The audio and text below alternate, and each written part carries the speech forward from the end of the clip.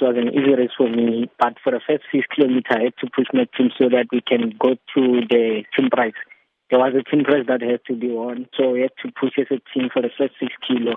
But I told them that I am going to move after 6 kilos so that we can secure 2 gold medals. Then the plan was great.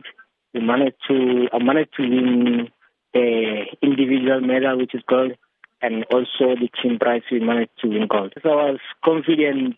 I never had a doubt of me because I saw myself that I've been doing good during training. During the week, I've been doing good, and I was really preparing well, and I was taking it easy for me because I have 4 weeks without no rest. Each and every weekend I've been racing since from the 7th of September, and then last week I was racing also at Venda. Today again I was racing, and still next week I'm also racing, so I had to prepare well for this race. So I did manage to take it easy so that I can manage to push my team so that we can get the gold, and we really managed to get the gold, both sides, individual and the team prize.